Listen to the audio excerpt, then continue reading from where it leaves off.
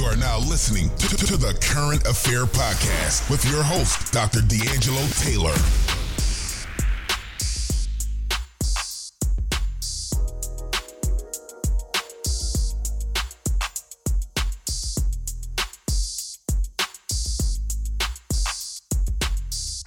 This is the Current Affair with your host, Dr. D'Angelo Taylor. Today's guest, I'm going to let today's guest introduce himself. Introduce yourself, my brother.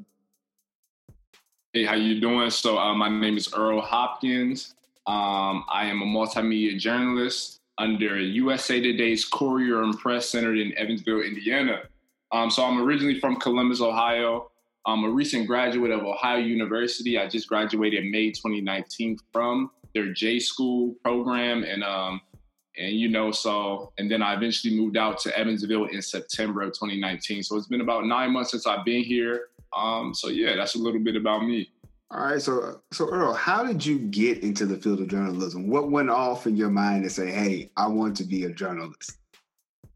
It's crazy. So I would say I've always had a passion for writing. That's probably the basis of where it started, right? So when I was a little kid, I would write short stories, my version of what I would thought would be a book. And eventually I just found my true passion, which was just hearing out people's stories and being able to convey it with my words that, I transcribed. So I think that's originally what it started. It was rooted in my childhood growing up writing. And then once I got into high school, I watched a man named Stephen A. Smith, who I'm sure we all know, on ESPN's First Take, and just seeing a black man, command that type of stage and just talk about his experience at the Philadelphia Inquirer and other things of that nature, and just hearing him speak, it just made me want to be I want to be that guy. So originally coming into college, I wanted to be a sports broadcaster or a sports journalist.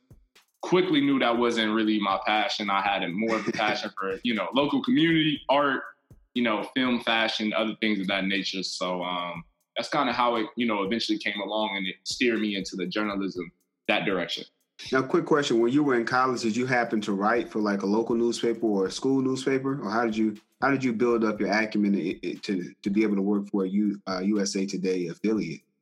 Mm-hmm. Yeah, so I was kind of all over the place. So when I first came into Ohio University, or OU, as you'll hear me reference it often, I wasn't even inserted into the J School program. I had to build my way in and get accepted, right? So in order to do that, I had to develop a portfolio. So I started writing for student-run publications and magazines first. Okay. And that was pretty much what I would do. I wrote for a variety of them because I just had, a variety of interests. So I wrote for fashion magazines, local community, I guess, magazines and other things of that nature. And then I eventually, like I said, I wanted to be a sports broadcaster. So I actually worked at the TV station as a broadcaster. We have a local TV station centered in Athens, Ohio, where the school is, called WOUB. So how I would describe it and summarize it, I was just kind of all over the place because I just wanted to try out so many things at one time. And I wanted to kind of see where, my career would eventually go towards with my passion in mind. So my senior year is when I actually first started working for a newspaper. Anytime before that, magazines, TV stations. So I freelanced from Athens Messenger, which is, the local newspaper there. Got that professional experience on that end. In between all my internships, I had ultimately, I believe, 5 internships in undergrad. So, wow. But I think the Athens Messenger is what got me, the looks from a USA Today paper and ultimately in Evansville. So, yeah. And so how, being a journalist, there's a lot of things. There's always, I guess, the rush to get a story out. How does social media play into the field of journalism? And also, the next question will be, once you look at the social media and everything that's going on and issues that you may feel like are very important, how do you make sure that you're accurate, but also, I guess, expedient? How do you do that? So that is the difficulty, especially with newspaper writing. Well, It's really journalism in general, but with that, so social media aspect of it, right? Sometimes the news social media can get to the news before journalists can, which shouldn't happen, but often it does happen. And when it does, it's oftentimes inaccurate. So that's the key. Like, you should use social media as a tool to push forward what's obviously valid and truthful. Like, that should be secondary, to anything else. Right. Because ultimately you need to get the bulk of the story done. And, and that's based on obviously the sources you reach out to as a journalist and how you encapsulate the story in total. So social media is very important because a lot of people go to social media as a source for news rather than the news. They don't, often people don't read newspapers like print editions or really go online because of paywalls sometimes. Sometimes that kind of steers them away, unless you're a big advocate. So social media should be secondary, but always, obviously get the story done, get it online on the website, and then, use social media as a tool to spread it out and make sure other people are seeing it as well. And then for the second question, you said how to be timely and expedient. That has to come with just experience, that was one of the biggest things that my editor, I'm gonna be honest, she questioned from me. She was like, with you working for magazines the bulk of your college career and in your internships, I think that's probably going to be very difficult for you initially. And truth be told, it wasn't as bad as I thought. But and that just came, we had extended deadlines at the time, but now over time, just in my 9 months of working, we pushed our deadline up about an hour and a half, 2 hours. Wow. So I have even less time.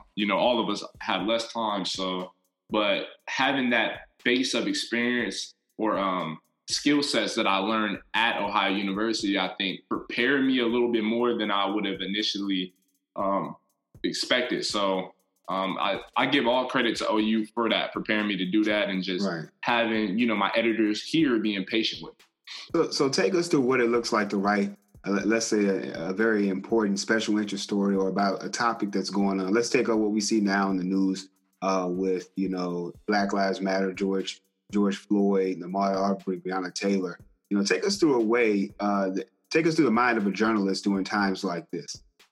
Okay, so the Black Lives Matter and the anti-violence protests, right? So yeah, correct. Something like that, it has so many layers. So I think as an editor, I'm trying to look from an editor's lens right now. So with it having so many layers and with it making such a big impact locally, statewide, and in our country and globally, you have to think of how many ways you can pretty much highlight it. So one thing I would do as an editor, and I've done as a reporter, is talk about what's going on in your local community and reference like what's going on around the country and the world. So you need to tackle the protest itself, the reasons behind it, talk to people that are in the midst of it, maybe have organized it, talk to a police officer and seeing how it's like, how they feel about it. And then something important that I recently had the privilege of doing, I got a chance to talk to somebody that was, what would you call it? She was just a beacon in the community, in the Evansville community. So I talked to her, she's 69 years old. So she's been here for a while. She's gone through she's a social, a civil rights advocate highly. So she's had other protests that she's been to. So I was just trying to pick her brain and see how she felt about, the recent ones compared to the ones that she was a part of during the time of Martin Luther King and, other prominent, civil rights leaders that she got to, see, and those movements that she got to be a part of. So you got to cover that, as well as, obviously you just got to continue to cover some protests that may be a little bit, you can't cover every single one, of course, because it just gets repetitive. But cover the ones that are kind of like, you expect looting and, you just expect intense things to, transpire, and talk to businesses, see how they stand or see how they would be affected. There's so many layers. So on high profile stuff like that, you just got to make sure you try to feed every single one of those topics and those sectors of a story. And so how do you protect yourself in the age of what the term now is fake news? How do you protect yourself as a journalist from receiving, let's say, a bad source or a bad tip and printing that? How do you protect yourself as a journalist for someone who's thinking about going into the field?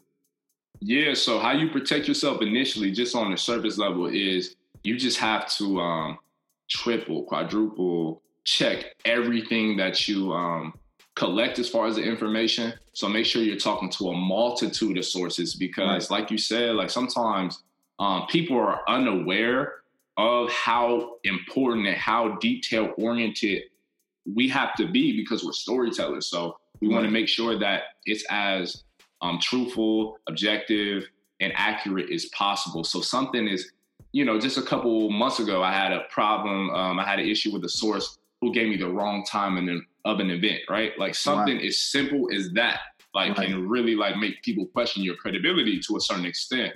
So you just have to quadruple, triple check everything that you do. And I think that's the simplest way you can do it. Now, as far as somebody, you talking with somebody that's just maybe a little, their views may be a little slanted. They may be a little biased. You have to make sure you're talking to somebody that opposes that person's outlook on something to make sure there's a balance. So there has to be a balance as well as accuracy, to pair with the publishing of a story. So, yeah.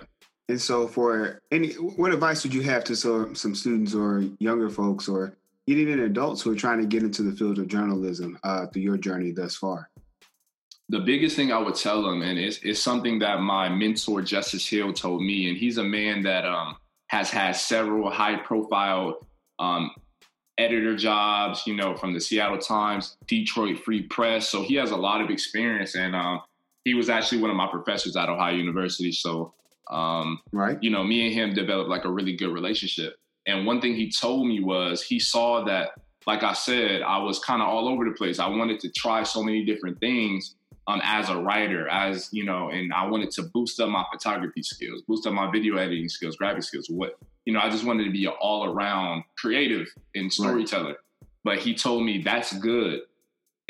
But you need to make sure you have a skill that you're great at. With you in the midst of you trying to better yourself in these different areas, make sure you have something you can fall back on that recruiters are going to see and be like, yo, we're going to hire he or she for this role because they're adequate at this, So in the midst of during this time, as journalists, we're expected to be multifaceted, but make sure that you have something that you're elite at, that you can follow. And so what do you see as some pressing issues that are facing the journalism community moving forward? What are some of the hot button topics or some issues even within the field of journalism that you see that are going to be hard pressing moving forward? That's a great question. I would say the biggest thing is people's distrust for a lot of publications and a lot of journalists. They have a lot of distrust because the fake news, that whole, term was coined not too long ago. And I think since then, it's kind of been just people's perception of news media and news outlets. Right. And so I think that's the most difficult thing because sometimes people just splat it out. I've heard it in, because I cover education. So I hear it in school board meetings. They're like, well, the media covered this, but they didn't mention this. So it's fake news. It's like, no, it's not. It's just most news is not fake news. The bulk of news is not fake news. Now, can there be inaccuracies, brief ones that happen here and there? Absolutely, because like I said, when you have to be expedient and get stories out, sometimes people, miss details. Sometimes sources miss details that they failed to mention, So that's something. The perception of fake news is something that's been difficult. But we have to continue to do what we have to do in order to regain people's trust in media and journalism as a whole. And so Earl, you have your own brand that you're developing outside of your career as a journalist. How did you get started on that particular journey? Yeah, so that started again back at OU. I sat in a session along with my mentor and some of my other peers who I still have really close relationships with as well. And one of the people leading the sessions talked about the importance of a journalist brand because, to a certain extent, we are public figures. You know, our names are in bylines. People attribute our names to our social media pages, our faces to our names. And, you know, that just circumvents, right? So the gentleman like made sure that it was relayed to us that make sure you clean up any, especially on Twitter specifically, clean up any vulgar, you know, statements that you made, any controversial things that you have made, because when people read your stuff, they want to attribute the name to a face. And so they go to social media most times. So you want to make sure you don't have any of you pictures of you partying and other things of that nature, like on your social media, because it kind of like, they kind of have a worse perception of who you are, you know, and they may not want to read your content. So that was first, but that's the basic level, as we know, right? So as far as building it, I personally I wanted to build my brand off of just authenticity and professionalism, obviously. So if you go on my social media, you know, I kind of reference things that are of interest to me like anybody else. But I always like to push something that's like positive. I'm an advocate for that. Like when you put positivity in the world, you get it back. So that's something I wanted to develop. And I also wanted to just pair my personality with my work, because as we all know, like the work that you do as a professional, it's an extension of who you are as well. So I wanted to make sure, you know, you can click my Instagram, Twitter. It may be a boring, you know, handle, but it's Earl Hopkins on either one. And you can go to earlhopkins.com. Like I just wanted to make it simple for everybody so they can get an opportunity to get to know me and my work. Because, you know, like I said, it's an extension of who I am. And so with all of these things going on, what are some things that you like to do outside? So when you decompress from being a journalist, you decompress from your brand. How are some ways that you find to, you know, de-stress? Because it is a pretty stressful world. And I know journalism is a very time-sensitive field. So how do you de-stress? So with it being so expedient and time-sensitive, I try to make sure I'm doing things to like unwind. And typically I try to pick things that are like, I can't say what a better phrase would be, but just slow, just something that just doesn't take, you know, much effort. Now, with me saying that, I'm a big health nut, so I love working out, but you know, like I love running, because to me, running, like, even though you're, you know, going a certain pace, it just helps me unwind mentally, you know. Obviously fraternizing with my fraternity brothers, that's always a great time, and just I hate to say it, but because it does relate to work, but I enjoy doing it outside of work. It's just creating. Like I love to take photos. You know, sometimes I hop in front of the camera as well, or you know, I record videos. It's an extension of my job, but to me, it's not, because you know I like to talk about different things other than local journalism. So stuff like that. And so, Earl, you know, this wasn't as painful. I don't know. How would you grade me as an interviewer? You know, because we're coming towards the end of the podcast. How would you grade me as an interviewer today?